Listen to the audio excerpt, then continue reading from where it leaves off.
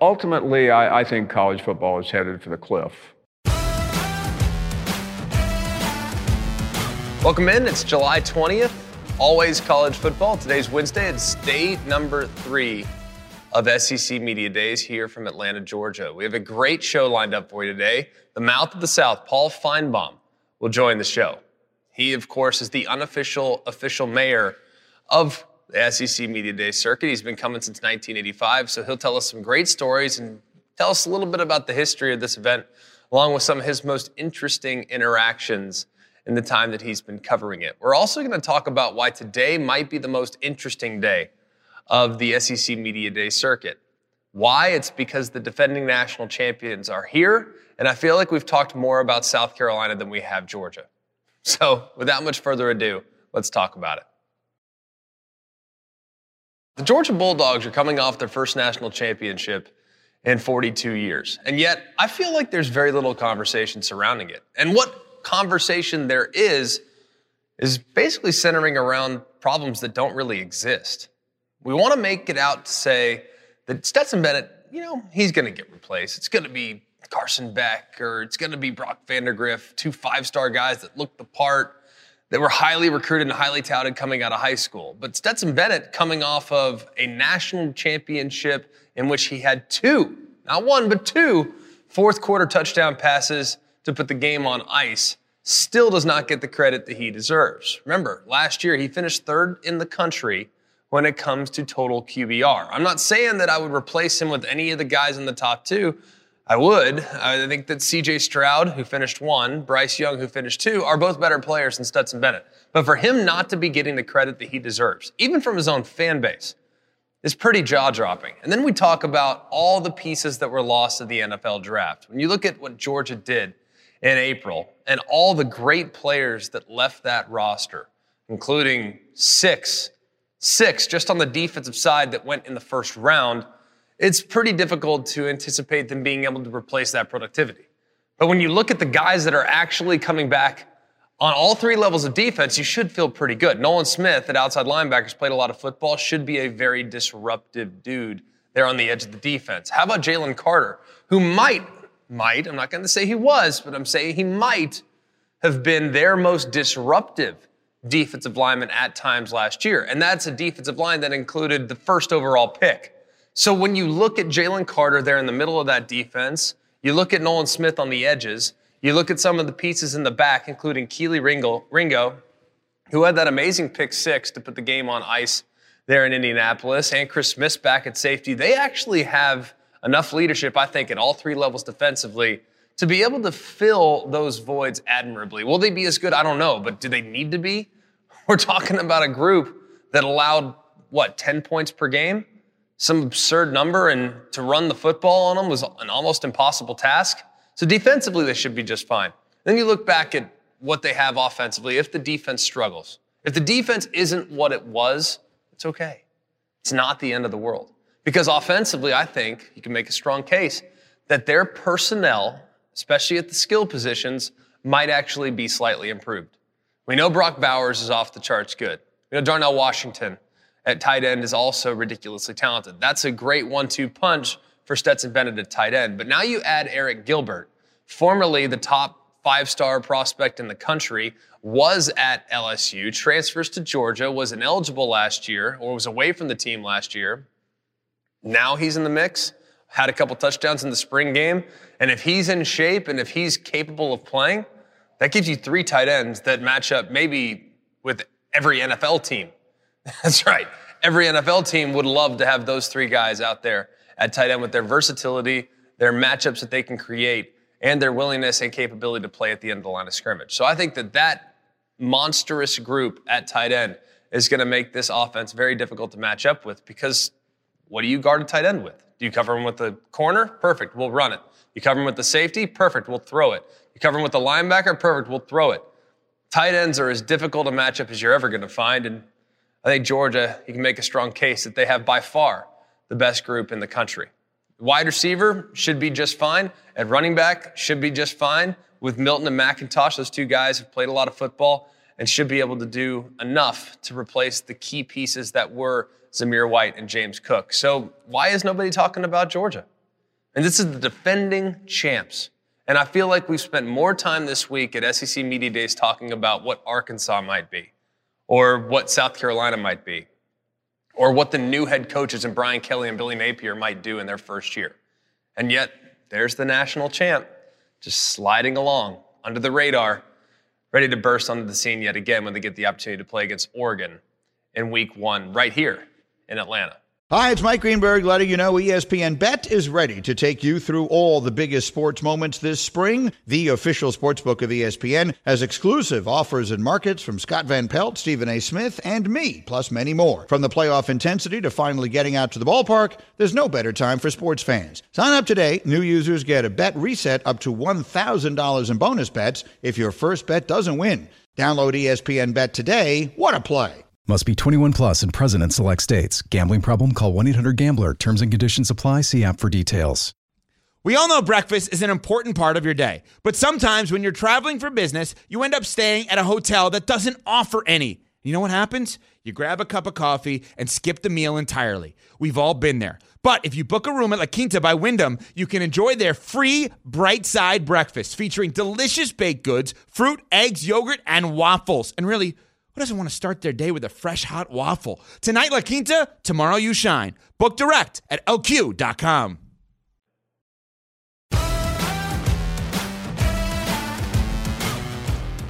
Here with the most popular guy at Media Days, without question. I'm not sure he needs an introduction. He's affectionately known as the Mouth of the South. He's Paul Finebaum. Mouth of the South. How did we come up with that?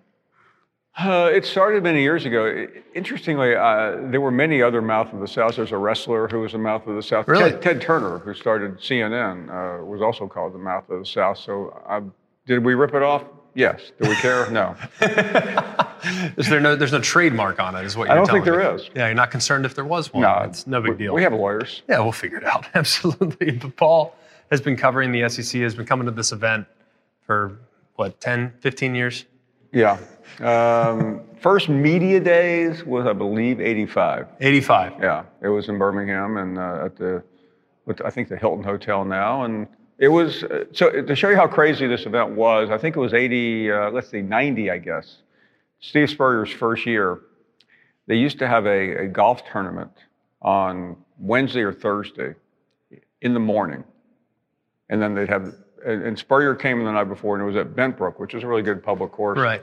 And Spurrier played in the golf tournament. Can you imagine here, one of these guys coming in the night before and then going to a golf tournament and hanging out for 5 hours with a bunch of sports writers? That would be that'd be unique. I would imagine the one-liners from Coach Spurrier that day were unique. But it's always been. It used to be you could grab a coach and maybe go get some coffee. I remember talking to Phil Fulmer once off camera about how much of a cheater he thought Mike Dubose was. It was funny because somebody had set it up, and he said, I said, I'm just looking into the story. He said, I'll tell you the guy you need to talk to. And actually, I got the story backwards. I called Spurrier because Spurrier had called Dubose out, and he said the guy you need to talk to is Philip. And was that a profitable? It was such a good meeting at Media Days that I started talking about it, and Ronnie Cottrell, who was Mike Dubose's recruiting coordinator, only sued me over it. Sued? Fortunately, he dropped the suit in exchange for some testimony that I gave him. Oh my goodness! Mildly transactional. So let me get this straight, okay? So at this inaugural Media Days back in 1990. Well, it started in 85. 85, but the one that started to transition to a little bit more formal media day. Back in 90, he was playing golf, and Spurrier said, you need to talk to Fulmer. Fulmer calls out Dubose about cheating. Yeah, this was in 99, 2000, somewhere in there. Oh, my goodness. And now here we are in 2022. It's a great event. Don't misunderstand me. And I'm not one of these guys, no, much better the way it used to be. It wasn't. It was a bunch of overweight sports writers, smoking cigars, and, hungover. Some had showered, some hadn't. And here we are. This is a button-down event. Yeah, look at us now. A young Paul Finebaum back in, let's say, 1995, if given access and platform to ask some of these coaches, What were some of the questions that you would have asked if you were out there today and it wasn't under the same spotlight as the 1990-something Well, Greg, I've Day? asked my last difficult question at SEC Media Days, and I don't need to remind you of when it occurred and to whom it was with. So remind me of the altercation there. Yeah, and that is something that happened, I believe, 2015, 16. I really don't even remember, but a couple of players at Alabama had been arrested in Louisiana, and one had a gun in his car. He claimed he'd fallen asleep. I don't remember all the details. And what I didn't understand, and I'll explain this in a minute, at the big press conference, the one that we televised, we're all sitting there, and I vaguely remember you being on the set. I was on the set, sitting on my hands and making sure that my microphone was completely shut down. I wanted no part of that. And I was next to Saban, and the first question of Saban from the room came from Touchdown Alabama, which is a great organization. And what he thought who would be the starting right tackle. And the next one was even more obscure, and they came back to us on set, and Dari Noka said, it's amazing that nobody was going to ask the question. 5 minutes later, here comes Saban. And Dari asked the first question, and then I followed up, and Saban gave a typical Nick Saban response that you've heard a million of, and I interrupted him. And have you ever seen anybody interrupt him I have not. So he didn't like it, and he expounded on his answer. And I interrupted his obfuscating and bloviating, and he basically said, well, you want to see this guy suspended? And I came back, I said, no, I don't. And it went back and forth. And the second it was over, everybody was holding their breath, and all the media was behind us. I didn't realize a crowd had gathered. Wasn't thinking about it. And he started chewing me out even worse. And somebody from AL.com had the video, and it went crazy. So about an hour later, I'm going to the washroom, and he stops me again. He said, you don't know what it's like to be a parent. At that point, I'm just nodding my head, and he's screaming and hollering. Finally, he left, and I don't know if it was Josh or Purinton that was his guy at the time. I guess it may have been Jeff. And I think he realized, I'm getting calls from Colin Cowherd, Jim Rohn. Everybody's calling, hey, it's about time you stood up to that guy. It's about time somebody. Meanwhile, the Alabama fans are all just, excoriating me for, being taken behind the woodshed by Nick Saban.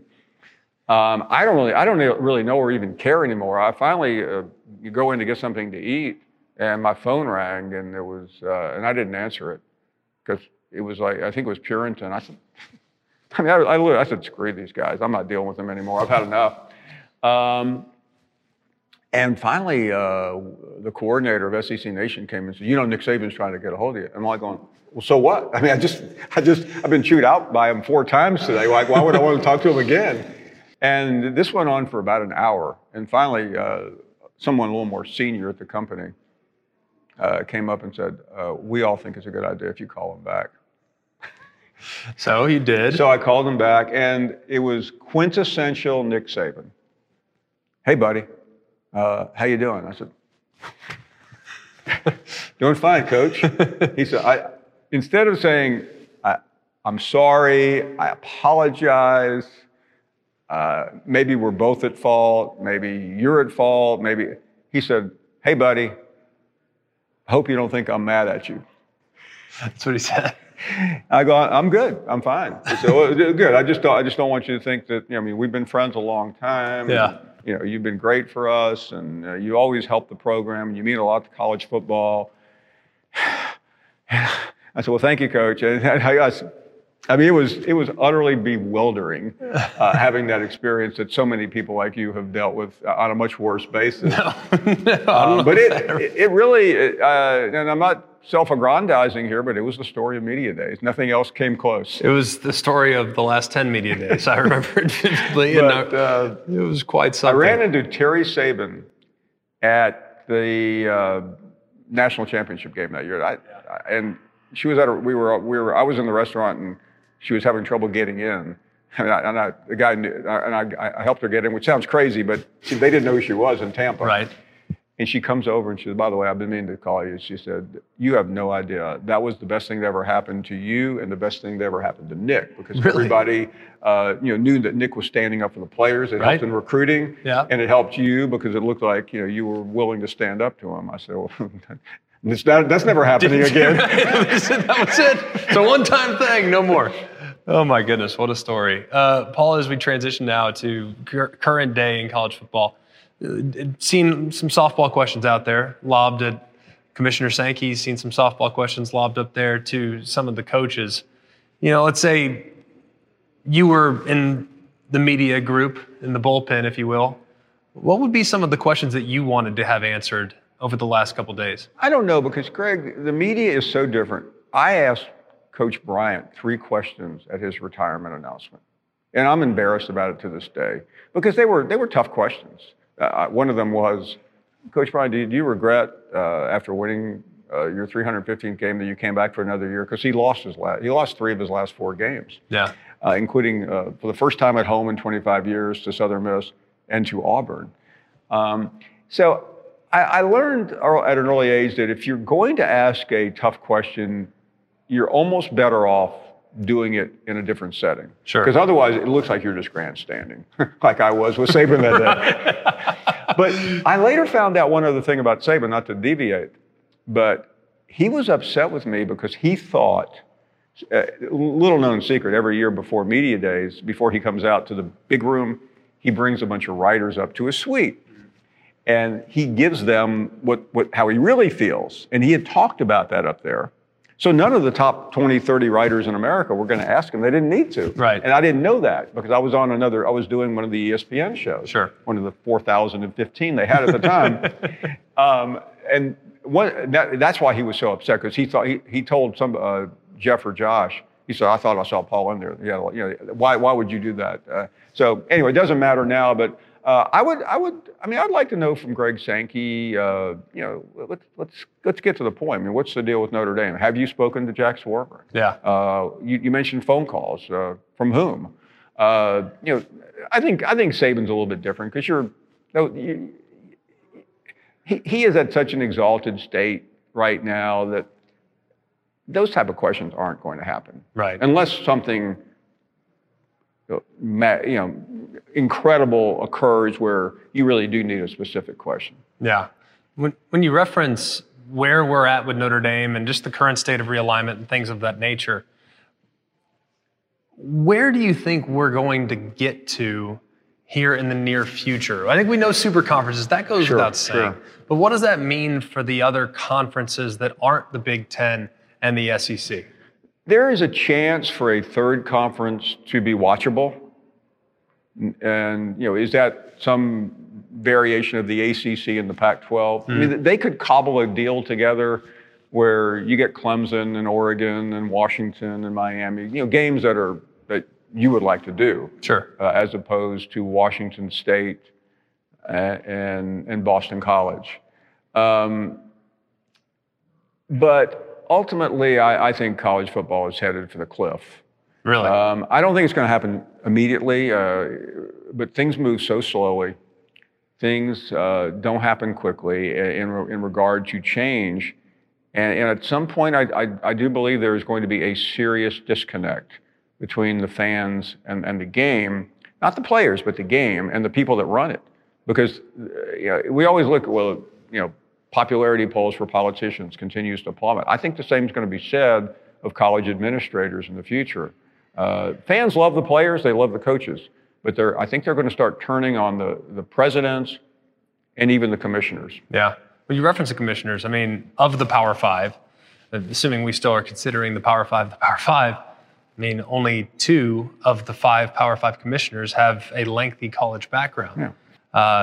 Obviously, Brett Yormark coming from Rock Nation, George Kliavkoff coming from, I believe, MGM or something along the lines of that. Kevin Warren coming from the NFL. What does that say about where we're heading as a sport? Well, and every one of these guys is extremely talented and flashy. And if I'm sitting there as a president of the Big 12, I'm thinking, Who do I want to run a league that just lost its 2 best members? Let's get somebody who was representing Beyonce and Jay-Z last week. That makes common sense. He may be great, but you're only as good as your product. Some commissioners can make a difference. I mean, obviously, we all know Greg Sankey is probably the smartest guy in the room. And when you're smart, when you have vision, you can kind of see way down the road. Warren has the benefit of Southern Cal calling him. You know that story better than I do, but I don't think Kevin Warren, I mean, he knew they were vulnerable, but yeah, I mean, if you study this on a second-to-second basis, that was not impossible to predict. What Notre Dame is a little more difficult because you just don't know what, they don't think the same way we do. I think the SEC is a perfect landing spot for them, but there's so much history up there. There's the turn of the nose toward the academics at several schools down here that the Big Ten is a better marriage if they went somewhere. But what about the arrangement? We've seen now the last couple of days, $75 million is what Notre Dame's trying to get on their next media deal.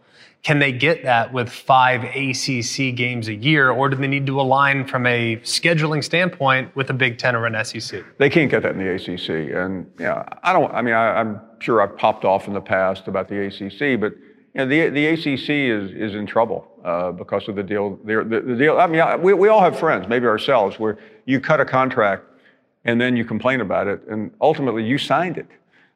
They signed that deal, and they're dealing with powerful companies like ESPN and Fox and others, and they're as good as their product too. And their product it's good football. Don't misunderstand me, but outside of a handful of those schools, you're not going to get eyeballs over there versus what you're about to see in the Big Ten and the SEC. Greg Sankey preached on Monday when he took to the podium. He said there's really no urgency right now as far as expansion. I read that to believe that outside of Notre Dame, there's really not a brand that would be worth adding at this point, not especially if they're tied up in a different league. The ramifications of having to buy out that team from the said contract and grant of rights just wouldn't make sense. So if you were, and let's say we fast forward 10 years down the road, if you're there and there's a lot of free agents on the open market, who would you go after first if you were Greg Sankey? Aside from Notre Dame, I think Clemson today is the most attractive. But Greg, I was on a show earlier with one of your friends, and he was arguing that SC because of Lincoln Riley and Mario Cristobal because of Miami because of Cristobal are so valuable. And you're thinking neither one may be there in 10 years. You can't just hire a team based on the coach that you have. You have to look a little bit farther down the road. And look how difficult it's been to digest Oklahoma and Texas over the last 52 weeks. We're still not even there yet. So you try adding Clemson or North Carolina or someone like that. So what you almost need is a big bang effect where the whole thing just blows up and it's easier to grab than trying to go through the nuances of tortious interference. Do you think there could ever be a situation in which the Big Ten and the SEC would collaborate? Because it certainly doesn't feel like there's no love lost right now between the two leagues, but at some point, it feels like they almost have to come together. There isn't, and there's a lot of tension, and it's Shakespearean in the history of it. We'll save that for a book. But ultimately, I think they have to come together. And for the CFP to work, you are probably going to need the Big Ten, the SEC, and one other component, Notre Dame, to agree on something. Because a lot of people say, well, the SEC is going to play the ACC. The SEC is going to play the Big Ten for the national championship. But you want Notre Dame involved. They are important. They're not as important as they think they are, nor are they as important as they used to be, but they're still a major player. Yeah, I think it's fascinating what's going on with Notre Dame. And I think if I were them, I'd just hold out as long as humanly possible. Would that be the advice you'd give to Jack Swarbrick? I think he probably has a pretty good idea. Jack is rarely not the smartest guy in the room when he's in a room. So I think what Greg Sankey and Swarbrick have done from 3 weeks ago is they've calmed everyone down, and now they're doing the work. I mean, I say this about Commissioner Sankey, and I have great affection for him, and I know you do. He was up at his lake home for 3 weeks. He wasn't fishing. He may have been fishing, but I think they got a lot done outside of the cameras and the lights that we see right outside the store. So right now, if I'm going to hold your feet to the fire for a half second before I get you out of here, you're not a stranger or make headlines, and that's what you do. You're the best when it comes to those things. Where do you think ultimately Notre Dame, if they join a conference, where do you think they will join? I think Notre Dame will end up in the Big Ten. If they go somewhere, because it makes too much sense. And I don't know what the history is with Newt Rockne and Fielding Yost and things that happened even before I was born. We're talking 100 years ago, more than 100 years ago. But it's time. And I love them in the SEC, but I don't think they're going to be able to convince the people that really matter at Notre Dame, and that's the administration, that this is where they should be. It would reek to some people up there as just a pure money grab. And Notre Dame, even though everything it does football-wise is about money, doesn't want anybody else to know that. Fair enough, Paul. Well said. Great perspective, and we appreciate so much taking the time. I know you really have any TV today, so a couple minutes here. This was by far the most enjoyable thing I've done today. Well, I appreciate it, man. Thanks for being with us. My pleasure. This podcast is proud to be supported by Jets Pizza, the #1 pick in Detroit-style pizza. Why? It's simple. Jets is better. With the thickest, crispiest, cheesiest Detroit-style pizza in the country, there's no competition. Right now, get $5 off any 8-corner pizza with code 8SAVE. That's the number 8, SAVE. Go to jetspizza.com to learn more and find a location near you. Again, try Jet's signature 8-corner pizza and get $5 off with code 8SAVE. That's the number 8, SAVE. Jet's Pizza. Better because it has to be.